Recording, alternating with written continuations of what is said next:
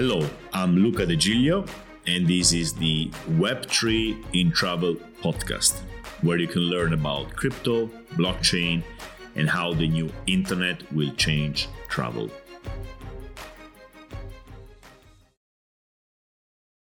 If you were with me in the last episode when we talked about fees, thank you so much. I know this is difficult to understand and probably also not too exciting. The fun starts after these things. You need to learn a few basic things and then you can start having fun. Like when you learn to drive a car, there's a few difficult things. But once you master the basics, well, then you can travel and you can go everywhere you want and really start exploring. That's what we're going to do today. Today we are going into a full exploration of a completely new land. We will talk about DAOs, decentralized autonomous organizations. And as always in crypto, these names and these acronyms are not the best. Like NFT, non-fungible tokens, is probably the worst acronym in the world when you try to explain what something means by saying what it is not. But let's analyze this one. Decentralized autonomous organizations. Decentralized. This is already a very difficult word. What does it mean? I've been trying to explain you what decentralized means, and I'm sure something went through, but it's not something we instinctively know what decentralized means, right? Then autonomous. What is autonomous? Like autonomous from whom, and what does it even mean? And then organizations. Okay, that's the only word which actually probably makes sense to you. So let me start from what we have today in our world, and then let's go to DAOs and see how they differ, okay? Before we start, let me apologize for repeating concepts a lot. Sometimes I don't remember if I talked about it, and this is only the 5th episode. Imagine when we get to the 20th or 30th. So I'm not keeping track of the things I've explained. This is not like a university lesson or whatever. And I'm not worried about this because these concepts need to be repeated many times before they are absorbed. And I told you this at the beginning, even if I repeat this 10 times, until you start doing things, basically go in front of a computer, connect a wallet, and start doing transactions, you won't understand. I mean, it's too theoretical. There's too many layers of theory on top of each other, right? So, DAOs again. Let's start from what we have today, which is similar to DAOs. So the most similar thing to DAOs, it's companies. And maybe a bit closer to DAOs are cooperatives. Now, we know very well what corporations are. Google is a corporation. Any big company in your country is a corporation. Even small companies are, in a way, corporations. So what is a corporation? Let's analyze that. So a corporation is a structure. It's something we invented as societies to organize people, coordinate people around the production of goods or services. People create companies because they want to create a good or a service. A family is also a construct, but it is not to produce goods and services. It is for people to reproduce themselves in a way or to live together with a special bond. Okay, so families do not have at their core the production of goods or services, even if sometimes families are also companies, the family company, the family firm, which also creates things. But so we have these different social constructs, right? Like the church is also a social construct. They are organized about something else. We're not going to go into this, but we know that it is different, but still it's people organizing around an idea in a certain way. So let's go back to companies. Let's see how a company is built. So you first have a founder who has an idea and wants to build something, or you have a couple of founders, right? So this founder, and let's go to the most modern company we have today, which are startups, then later becoming big corporations. So you have a couple of founders. They have an idea for a service or a product, or let's say a software, and they need money. So they invite into their idea some people who have more money than time or more money than willingness to execute ideas, so they put the money. So now you have the founders, you have the investors. There you go. The investors give money to the founders give shares to the investors, and they start building the product or the service, right? As they grow, they start spending this money in hiring people. So you have now maybe 10 people. Think about the structure. You have a pyramid, okay? You have on the top the investors and the founders. The founders hire people below them. And usually if there's two founders, there's more employees than founders. So there's like 10 employees, right? And then as the company grows, you hire more people. And then you have maybe 100 people. And there's managers and there's employees. And as it grows, this pyramid becomes bigger. And the top of the pyramid is farther and farther from the bottom. So imagine if you work in a company with 10 people, you probably meet the boss every day and you have a close relationship. While if you work in a huge corporation, let's say Apple, good luck talking to the CEO, right? Maybe even seeing the CEO. Maybe you see him or her once every year or something, okay? Now we have this structure, which is a pyramid. And let's see how the money flows into this structure. So the money first started from the top, which at the time was just a tiny dot. And then as it became a pyramid and this dot became the top of the pyramid, the money started going down because the bosses, the founders started paying the employees, right? So we have money at the top, which flows down. And the higher you are into this pyramid, the more money you get. Because if you are one of the managers, you get more money than the last intern who's just been hired. So then the money starts coming in because you actually produce something, let's say, again, a software, and the money comes in. Where does the money go? If a customer pays this new startup, where does the money go? Does it go at the bottom and flows up? No, it goes at the top, right? It goes to people at the top who manage the bank accounts. And then this money is spent in external expenses like marketing, and it is spent in internal expenses like employees, like labor force. So the money flows down again. And then you have the money coming up from the top and going down, and then from the top and going down, right? This is the flow of the money. Internally, you also have people who can go from the bottom to the top. Other people get from any level, they get out because they get fired or they leave. So you have this flow of people going up. It's very rare for people to go from top to down. So a manager, it's very rare for a manager to go from a certain position to lower. It's much more common for people to go from low to higher. Okay, so this is kind of to give you a geometrical figure here to think about. It's a pyramid, right? So it's a state is a pyramid. So it's the church is a pyramid. Is a family a pyramid? Maybe the parents on top and the kids down, but it's a very limited one.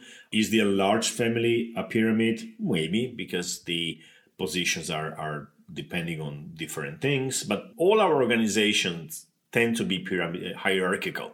And this is why we call them centralized, because the decisions are taken at the top.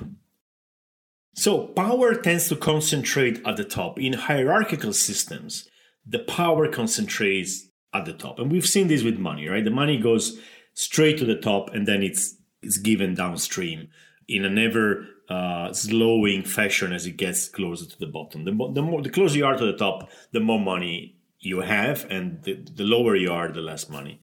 So hierarchical systems, by definition, are concentration of power system. I'm not saying this is good or bad. Now, when this hierarchical system grows, when the pyramid grows, the top is ever farther from the bottom. So there's a problem of communication in a way. There's a lot of data, a lot of communication, a lot of chatting, a lot of discussions, a lot of ideas, which have to reach the top. If the top is really far, the person at the top, they don't have bigger brains than the other persons. They have the same amount of time in a day and the same amount of brain power. Maybe they're a bit, stronger, whatever, but it's not by orders of magnitude. So the data, the information has to, in a way, be filtered, synthesized, and so it loses quality of signal. The people on the top have difficulties to take decisions because there's just too much information to deal with. That's why corporations can scale to a certain point. Then they hit a wall, and this is a scaling wall. It's where things become just too big to be managed. So what you can do in these situations is to kind of split the company and let individual, companies which belong to the same mother company but take decisions by themselves. Otherwise, it's just not manageable. These things were, it's the same dynamics which, made empires collapse. Like the Roman Empire just became too big, then it got divided in two, and one survived longer, one less. But when these hierarchical systems become too big, they crumble and they crash because there's too much weight, which the base cannot keep. That will be the physical explanation. Actually, it's not. It's the top. We cannot deal with all the information. There's a bandwidth limit which they hit, right? So is Google too big? Is Facebook too big? Is any big company too big? Well, they are probably not too big because they still work. Can they be 10 times bigger? So the question is, can we have a 10 times bigger Google or a 10 times bigger Booking.com or 100 times bigger? Maybe, but we are going to hit a certain limit, after which it just becomes unmanageable, okay? So I'm not telling you all the good things about companies, even if it's obvious. With companies, we were able to organize things which were just impossible before, things which the governments are not able to. And so companies as a concept have been incredible for taking us ahead as human societies. I'm going to try to tell you where the theoretical limitations of companies are, and then we're going to see if DAOs can go beyond this, if they are better suited for certain kind of endeavors, okay? We said that there's a problem of information, so it's difficult to take good decisions. It's also hard to localize, right? Think about these huge companies, especially these startups, like Airbnb, for instance, right? They came to Europe from America. At a certain point, it was clear that, yes, they were super successful, but they didn't have the capacity to localize, to adapt to the local environment. And so they were perceived as arrogant. It's like, that's the way it works. Take Uber. Uber didn't go in every country trying to understand the law and trying to adapt to the law. They just went in and said, we're going to do whatever we do. It doesn't matter the local regulation. We are going to disrupt whatever the law is. We don't really care. Now, Uber is a great example of corporations which are not willing or able to localize properly, and they just go ahead under the push of the speculation of the investment. They have to keep growing, otherwise the music stops. And by this, I mean that if the company keeps growing, you're going to have always new investors who are putting money into this machine, in the case of Uber, which is not even making money, it's just losing money, right? So it becomes something which it has to grow in order not to die. That's another aspect of companies, especially these 21st century companies, based on investment or high-risk investment and disruption. Companies as they are today, at least these kind of companies, have another, let's say, weak spot in terms of, from the point of view of societies. They enrich people who were able to invest early. If you could have invested, let's say, $100,000 in Uber at the beginning, just a few years later, those $100,000 will be worth about $2 billion. $2 billion. This is 2,000 millions, okay? Now, these kind of opportunities are usually not open to normal people. It is really hard unless you have a lot of money and you are in the right place and you are in the United States, specifically an accredited investor, to get exposure to these kind of opportunities. This has changed lately in Europe with the crowdfunding, but that's, it's just a subset of the whole thing. Again, these corporations, how they exist today, they kind of favor concentration of money too. Companies can also be considered as basically what? What is a company? Let's think about Booking.com, just to stay, in our environment. So Booking.com, is it the building where they're in? Is Booking.com the building where Booking.com is? No, because if they move the building, they're still Booking.com. Who is Booking.com? The CEO? No, they can replace the CEO. Who is it? The people who working there? No, you could change 60% of them. It would still be booking. Companies, in a way, are a set of contracts. You have the contract, or the legal piece of paper, which certifies that Booking has opened a company back in the day. Then you have the contracts Booking.com has with the hotels. Then you have the contracts the Booking.com has with the customers, the guests, people who book. It's a contract. Then you have the contracts with the people and the companies which offer service to them. They have contracts with the banks and so on. So a company is basically a set of contracts. And a contract is an agreement which can be enforced. If you make this agreement and then you don't respect it, you're going to have to pay the consequences. So you are bound to this agreement. That's at the very basic level what a company is. That's why you could sell a company to somebody else. The buyer acquires all these agreements, also with the employees. I'm not sure I said that. And it could change everything. They could change every bank account. They could, fire everybody and rehire anybody. They could change those contracts. But the fact that they can change them, it comes from the fact that they had them in the first place, right? The brand is also part of the company. And this is something which is not a contract, right? So you have the external recognition and the contracts. To finish these presentations of companies, I'm sure you didn't have any need for it, but I just wanted to lay the ground for the DAOs. Companies are a way we found to organize and coordinate labor, ideas, and capitals to create services and goods and make a profit. Let me talk about profit. Why are companies so efficient compared, for instance, to governments or to families or to, I was going to say the church, but actually the church is even more efficient. Or maybe not. The church is not that efficient, but it's got this incredible resilience. There's no company which is 2,000 years old. So, but apart from that, the profit is the system, is the mechanism which puts the incentives at the right place. So because a company without a profit eventually dies, the efficiency of all these coordination efforts is really, really high compared to previous ways we had to coordinate labor, right? Imagine the village centuries ago where everybody has to do his or her work, right? There's always a laggard who's going to work less, who's going to eat maybe more than the others, right? And companies are much, much less prone to this kind of attack. If you don't work well, you're not going to grow, you're not going to get a big salary, maybe you're going to get fired. Now, of course, there's companies where actually when they get very big, this is not true. It's when you get very big, if you know how to play politics, you're going to make more money than people who work well. But that's just a proof of the fact that over a certain size, companies lose efficiency.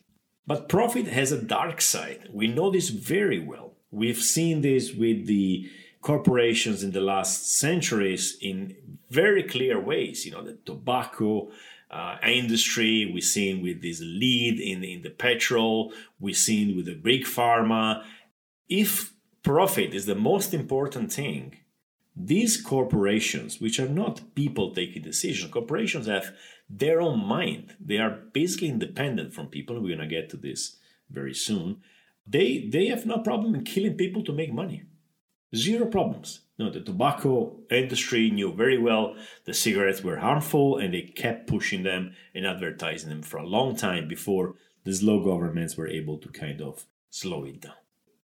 That's the concept about they are not evil or good. They are amoral. Corporations have no morality. It is just not something which is on the balance sheet. It's just numbers, money coming in, money coming out. So profit has the gift of efficiency, but this efficiency comes at a cost, especially when there's too much power in the hand of corporations. They're going to abuse this power. And this is a very common pattern in every organization with too much power. Now, I'm not advocating communism or whatever, because, even communism is like a form of government in a way, which has the same problem. It goes beyond morality because as with the church too, the first object becomes of the survival of the institution itself. But let's finally get to the DAOs and stop bitching about the corporations and saying, how bad they are. They're not bad. They are very efficient. That's what I will say. They're not bad or good. They're very efficient in that they've been very useful in most ways. They've been also negative in other ways. There's no moral judgment here. Just a system, a machine which works in certain ways. We just have to be aware of how they work. And now that we have a new way to organize and coordinate humans, let's see them. Let's see DAOs. So I've been experimenting with the DAO concept for maybe 4 or 5 years now. And I'm very happy that finally today we are seeing some awareness. So just last night we had this call with some people, random people from LinkedIn who wanted to know what the DAO is and how we can make something in the travel space as a DAO. So it is going mainstream. This is just the beginning of a multi-decade journey with DAOs, okay? So what the hell is a DAO? I will make you some examples from real and existing DAOs, and I think this is going to be more interesting than just giving you the theory as I've done until now, okay?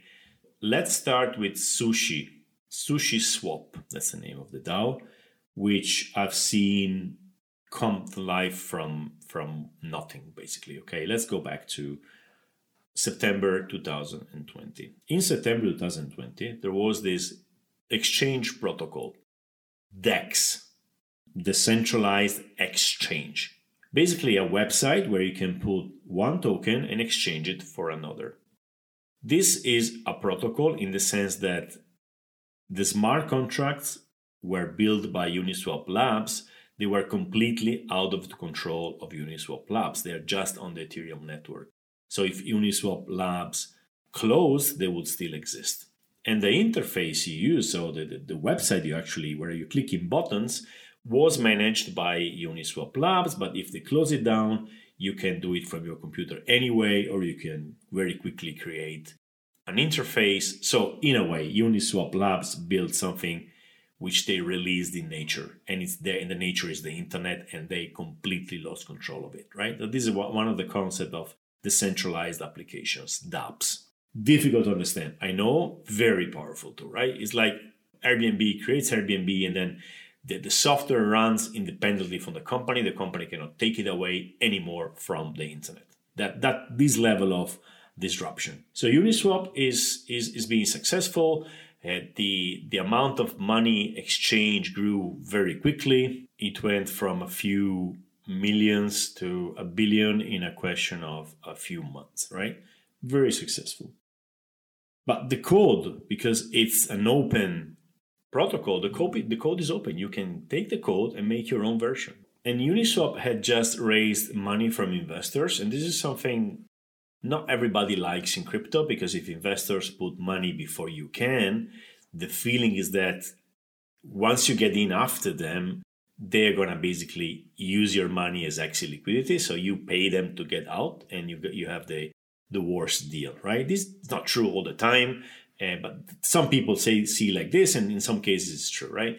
And so Uniswap got money, and many felt this like they were kind of betraying the ethos. So somebody said, we're going to do the same as Uniswap, but we're going to do a token. Why a token? Because the token is a way to distribute what money the protocol does with anybody who has a token. So they made a copy of this. They call it Sushi Swap. And they said, we are going to do a token, and this token is going to be given to anybody who helps the system. And helping the system meant putting some money into it to be used in the pools, to be used for exchanges, right? And tokens are really, really powerful. So a lot of the $1 billion liquidity, maybe 600 millions, moved overnight to Sushi Swap. This project was not a week old, and it got 600 million. Forgive me for the numbers. I'm not finding anymore the exact data, but I'm very close to that. Somebody built a software, actually copied a software, said, come over here because we're going to treat you better. You're going to give you a token. And everybody moved the money there. And everybody got the tokens, and the token price started going up because every time somebody made a swap, a small percentage went to the token. I think it was a week or two after SushiSwap was born that it was like almost as big as Uniswap, right? So this new protocol, which was 2 weeks old, was making millions of dollars a day in fees. The founder was anonymous. There was a name, it was a Twitter handle. Nobody knew who this person was. And the people participating into this were people like me or you who just decided to buy some tokens or maybe put liquidity in the pool and participate to the whole protocol, because the protocol is made of liquidity. It needs money into it to work, right? So SushiSwap went from nothing to over $1.4 billion in liquidity in a matter of a few weeks, maybe a couple of weeks. Then it went down to 300 million, and then people organized around this. So a Discord server was launched. If you don't know, Discord is just like Slack, just the crypto community prefers Discord. And they started to organize. Some people started saying, I'm going to do this, I'm going to do that, etc. So look how this worked. At a certain point, a certain person called OX Maxi, which is anonymous to this day, said, okay, I'm going to take over this project because the founder actually had to leave. He did some dirty trick. I'm not going to say here because it takes too long, but basically there was a very dangerous moment, a very big crisis. SushiSwap was almost dying. And this guy, we think is a guy because I heard the voice, said, I'm going to take over and please pay me. I'm going to do it. Look how this worked. It's amazing. People said, okay, take over, whatever. You have to know, this guy was in the Discord server from the beginning. He was helping for free. He was in the project. He actually knew the founder. And he said, okay, I'm going to take over. And the community put some proposals and people voted. And the proposals were how much we pay him and what he does. And the proposal passed and he was paid, I think, a few $100,000 a year. And he got a lot of sushi tokens. And he started basically leading this project. The treasury of the project wasn't in his hands. The treasury was in the hand of a multi-sig. Basically, there were a certain number of people, famous people in the crypto space, who offered their help, and they became signers of the safe. So you had these millions of dollars in the safe, and if you wanted to move it, and to these days like this, if you want to move them, the token holders have to vote, and then the signers sign a transaction, for instance, to pay a certain person or a certain service. Then other people came forward and said, okay, I'm going to do design. I want $50,000 or $100,000 a year. Do you want me? That's what I can do. That's what I'm going to do. Simply a text on the website, and people voted with their tokens because there are softwares like snapshot.org where you can vote only if you have tokens in your wallet. And I myself voted these things. So if you vote and the community votes the majority, then this guy has a job. Look the way these guys found a job. They went into a Discord. They wrote a message saying, I want to help. These are my skills. I want this amount of money. Some people around the world who never met each other and there's no contract. Nobody's working actually for a company here. They voted yes, and this person started getting money. Of course, the money here is not dollars or euro. It's tokens, sushi tokens. But the tokens were on the market. They were worth $5, $8, $10. The price changed all the time. And people got a job like this. To this day, SushiSwap is not a company. They didn't open a company anywhere. Nobody is hired formally. They don't have a bank account. They have over $4 billion in liquidity in their smart contracts. And they do $500 million in liquidity a day, which means also that they make a certain amount of fees, which are about, I think, $10-15 million a day, which go mostly to people who put money in liquidity, but a small part goes to Sushi, the DAO, and it goes into the treasury. Some of it is used to buy the token on the market. If I'm not wrong, I haven't followed lately, and some of it stays in the treasury to pay people to work. So the most striking aspect of the sushi story, now they are called Sushi because they acquired the domain name sushi.com. The most striking aspect is the speed in which this has happened. There was no way a company could be that fast because you have to open the company, do all the paperwork, hire people. There's a whole process for hiring people, etc. This happened at lightning speed, at incredible scale, globally, because the pool of talent is everywhere. There's no limitation. The DAO doesn't even have to go out looking for people. People come to the DAO, and there's nobody in charge of filtering people out and saying, okay, do an interview before you get in. You just get in. Normally, the best thing is just start working for free and show that you are good, show that you are capable of doing things. And then at a certain point, when people know you, and again, it doesn't matter if they know your face or your name, you could be a handle on Discord, whatever name you decide. You say, okay, I want to take over this part and I want this amount of money, and you're going to get the job or not. It is incredibly fast and global. Now, does this mean it's the best way to organize human labor ever? No.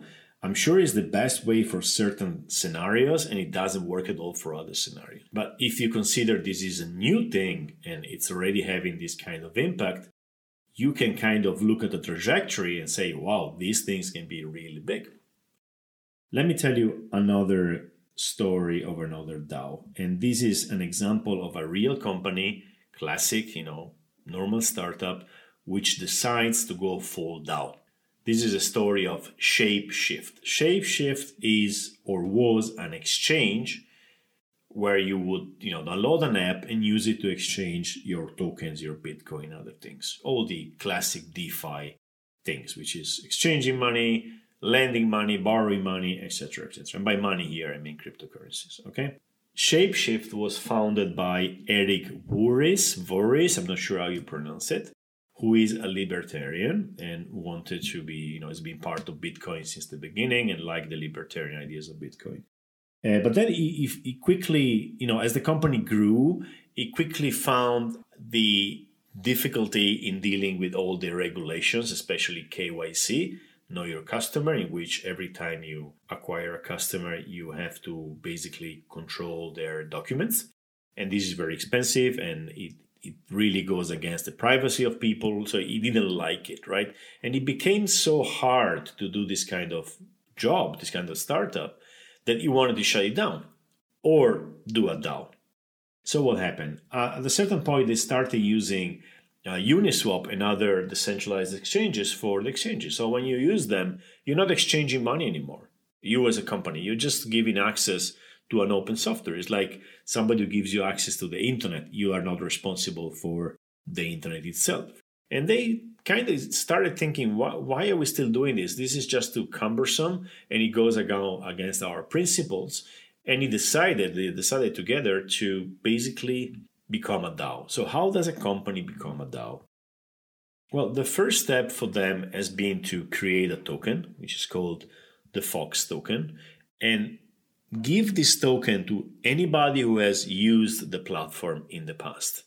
And even people out of the platform, but people who have used other protocols, people who actually have shown interest and knowledge in DeFi. So they made this airdrop. I talked to you about airdrops. So people started getting money, maybe 200 or 500 or a bit more dollars. And that meant basically giving the shares of the company to people in the space, right? And then they moved, or they are in the process. This whole process is supposed to last about 6 months. They started moving the treasury, so all the cryptocurrencies they have, to a safe. I think a Gnosis safe. So the one I was explaining before, like in SushiSwap's case, where the money is not managed by the company anymore, but by a group of people. So the exchanges are decentralized. The safe is decentralized. They're going to close the company. And all the governance and the decisions basically are going to be taken by whom? By people who have the tokens. And who has the tokens? Well, I have some tokens because I got a few of them, right? So when there's decisions to be taken, I can vote. So that's the idea of basically saying, okay, this company now belongs to the community. The founder is not a philanthropist. He kept 5% of the tokens. So if the DAO is successful, his tokens would be very valuable. They already are valuable, but maybe they're going to be 10 times more valuable. So you have an interest, and he had his exit, right? So he was able to get money out of the company. I don't know if he sold or not. So another example of a DAO, and I tell you this one because it's really recent and it's interesting, and it also kind of failed, but it's still very interesting, is the Constitution DAO. This will help you understand that the scope of DAOs is much beyond just companies. It's just a new way to organize people around ideas and projects, right? A few copies of the Constitution, or maybe one copy of this Constitution of the United States, was put on auction a few days ago. I think there were originally 500 copies of the Constitution, like the real ones at the beginning, the original ones. And there's still around maybe 15, and there's one which is going on auction.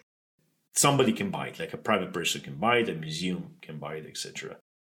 Somebody tweeted, let's build a DAO to buy the Constitution. So we, the crypto world, own the Constitution. They raised, in a matter of days, $40 million. Of course, not dollars. You cannot do this with banks, right? They raised them in Ethereum. In Ether. So people started sending Ether to one address, a safe, I suppose. I haven't really followed very closely. They raised this money, and then the people who were organizing this, they made the bid for the auction. They lost it. Somebody paid more. And now they are in the process of getting the money back, and they tokenized it. It's a whole different story. It doesn't matter. So people were able to organize very quickly at a large scale around an idea. They raised the money, they made a bid, and that the story ended. This wasn't possible with banks. Not so quickly, not at that scale, not in this way. Another super interesting DAO is City DAO. This is also very, very recent, right? So everything starts from the fact that the state of Wyoming in the United States made a law which recognizes DAO as entities. So now DAOs are something like in your country, unless you're from Wyoming and everywhere in the world, if you say I have a DAO, there is no legal construct to deal with it. It's just not recognized. You could say I have a sandwich. It's not an agent in the legislation, but the Wyoming decided to make a law for DAOs, right? So it means that now DAOs in that state can own bank accounts, they can own real estate, and they can own stuff in the real world. So somebody tweeted out, why don't we do a DAO to build a city? And we call it City DAO. And everybody, of course, in crypto loved the idea. And they started basically a Discord channel where you can go and discuss these ideas. And then they started a fundraising. How did they do the fundraising? They created some NFTs called Founding Citizen. So if you bought the NFT for, I think it was $1,000 or something like that, you will be one of the citizens of this new DAO of the city. That gives you the right to buy a piece of land, a real piece of land. And many people bought it. So then they made, that was the Founding Citizen NFT. Then they made the normal, the normal citizen NFT. They did a few NFTs. They raised money. They bought the land. Okay. And anybody who has this citizen NFT can then, when they're going to split the land in pieces and decide what to do, can buy a piece of it. Now, how will this decided? If you go in their Discord channel, you will see that they are discussing. There's proposals. People are going to make proposals, and people with the NFTs are going to vote. In this case, there's no token, but there are NFTs. Anybody who has an NFT can vote. And if the vote has a quorum and it passes, then they're going to do whatever the proposal was asking to do. Again, the speed is staggering. It started with a tweet on the 2nd of July 2021 with the following text. Starting a DAO to buy and tokenize land in Wyoming. Who wants in? That's it. 2nd of July. They created a Discord channel, the website, the NFTs, they sold the NFTs, they did the LLC, they found the land and they purchased the land in a matter of a few months, 4 months. So the idea caught the attention of Vitalik Buterin, the co-founder of Ethereum. Then the NFT was purchased by Mark Cuban. It's an American billionaire. The founder of Coinbase, Brian Armstrong, got in. So it got pretty big, right? The cost of the NFT at the beginning you would pay $1,000 in Ether to the DAO, and now it's worth about $4,000 about a few weeks later. There's also this speculative aspect. If you get into successful DAOs at the beginning, you can invest a certain amount of money and multiply it in exactly the same way as only the rich people could do before, right? The people who could invest in startups in Silicon Valley. This is now possible to everyone, everywhere in the world, permissionlessly. So you could do this without signing a paper, without a whitelist. You just need to have some Ether in your wallet, and you mint the NFT, and you are in 100%. Now, this specific DAO goes to touch the very thorny subject of law, local law, land law, etc. So I don't know what's going to happen in the future. Maybe they're going to say, okay, you bought the NFT, but you are from Iran. America doesn't like Iran, so you cannot be part of it. Whatever, you're going to sell the NFT. Again, because you bought an NFT, which is transferable, and it's basically anonymous. So, okay, if you cannot be into it, you probably will be able to sell it. So now this seems to be the moment in which everybody's going to do a DAO. It's going to be fashionable. And of course, people are going to do DAOs just to raise money and run with it. So if you know that you're sending money to a specific safe with the right people, you can be safe. If you don't know what you're doing, you're going to lose your money. There's going to be DAOs where DAOs are not needed and companies are much better, but because DAOs are fashionable, let's do a DAO. There's going to be all these things, right? It always happens like this. When it goes too much mainstream too quickly and people start hearing that it's easy to raise money, you get all the sharks coming in. So this environment is dangerous because money is really liquid. It's really easy to send money around. Once it's sent, you cannot get it back. There's no papers involved. So be very careful. Today, I tried to explain you the basic concepts of DAOs, but it doesn't mean they are all good and everything is a good investment. You don't even need to invest in a DAO. Actually, I would suggest you, if you're interested in DAOs, get into one of those Discord channels, start reading, read a lot, then start writing, interact with people, ask where can you help, or maybe don't even ask it, just start doing things. It should be pretty obvious where help is needed, and start making yourself useful, okay? Then you will understand DAOs. You don't need to buy anything to be part of a DAO. That would be the first best step in general. So one thing I haven't really said, I wanted to tell you the stories first, is that DAOs are not hierarchical. They are flat. There's no top. Now, we have to be very honest here. There's nothing which is completely flat or completely centralized. Of course, if you're part of, City DAO, somebody is on top of things, right? People who launched it are probably more involved and they have more power. Maybe power in the sense that whatever they say will be listened more than what I say or you say. Human beings are always going toward centralization for many reasons. Now, it's a range. A DAO is much more decentralized, a true DAO, of course, not a fake one, than a company. And again, in some cases, it doesn't even make sense to be decentralized. I'm not saying everything has to be decentralized, right? The thing is, the basic structure of the DAO is flat. And being flat, it means the information, at least in theory, should travel better. Lately, DAOs tend to organize more in small groups, doing small tasks. So there's no bloat of information. And also in theory and in practice, in some cases, the scalability issue is not there. You can scale a DAO to a much bigger size than a centralized company. Now, does this mean that DAOs can just scale without any pain, without problem, without breaking down? No, they are as fragile as companies in some ways. In some ways, they're much more resilient. A DAO can survive years without making any money, because if people just work on it because they enjoy it, maybe, when you work for a DAO, you normally don't have a certain amount of hours to put on the table. You don't have to show up at work, at least at the fringes. Of course, people who get paid, they have to bring results, not hours. Look how this fits perfectly with the new ethos of remote working, where you're not paid by the number of hours that you are keeping the seat warm, but you are paid by the value you bring to the project. So you can be very involved with the DAO, even being paid a lot in the DAO and be one of the most important people. Nobody's going to tell you where were you at 8 o'clock? You work the time you want. You're going to end up probably work more than if you worked in an office because you enjoy your job, right? And if you stop enjoying it, it's fine. You just leave.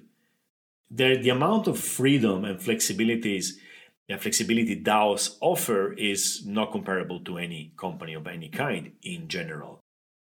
Now, as with everything else in crypto and in Web3, this is all experimental. So again, if your attitude is like, yeah, DAOs, tell me why DAOs would be better to make shoes. I don't know. Maybe the best thing to make shoes is a company. Maybe it's a small family company. Maybe it's a big, I don't know. I'm not here to sell you on the DAO idea. I'm here to tell you, look, there's a new thing. It has some very interesting fundamentals. Okay, it works differently than what we had until now. It's something which wasn't possible before because we didn't have cryptocurrencies. We didn't have Web3. Now it is possible. We are experimenting with this. I'm pretty sure that in 10 years from now, they're going to look completely different. I think that we will see DAO in the next 10 years, which are bigger than countries. I'm pretty sure about that. I don't know what they will do. I hope they're going to be good DAOs. Again, technology, you could do good things, you could do bad things. It's a gun, you can defend yourself or you can kill. It's a knife, you can cut the bread or kill someone. It's nuclear energy, you can do atomic bombs or you can do nuclear energy. DAOs could be very evil, right? So we're not going to go into that because it can get depressing very quickly. But in general, with technology and this kind of technology, which cannot be stopped, the best thing is not to make laws to make impossible for bad things to happen because they happen anyway, is to make more good things than bad things. But that's another philosophical thought here. So DAOs will be very big. Many people will work for DAOs. If you have, if you're very young or if you have young sons and daughters, there's a good chance that before they go and retire, they're going to work for a DAO directly or indirectly. So, this is maybe one of the most exciting things coming out of crypto. And you thought it was just about speculation on Bitcoin? It's much more, isn't it? So, okay, let's end it here. I really hope again that was mind-opening, mind-blowing, hopefully. And I think that this is where you cannot go back. If you haven't found this interesting until now, well, let me suggest you go and if you're still interested, if you still want to go ahead, start playing with these things. Download a MetaMask wallet, get some crypto somewhere and start interacting with these protocols because it's time. If you find this very boring, okay, fine, just forget it. Maybe it's going to be more usable and more interesting later. Otherwise, I'm sorry to tell you, you probably have gone a bit too far and you won't go back because this is just too interesting compared to the old Web 2.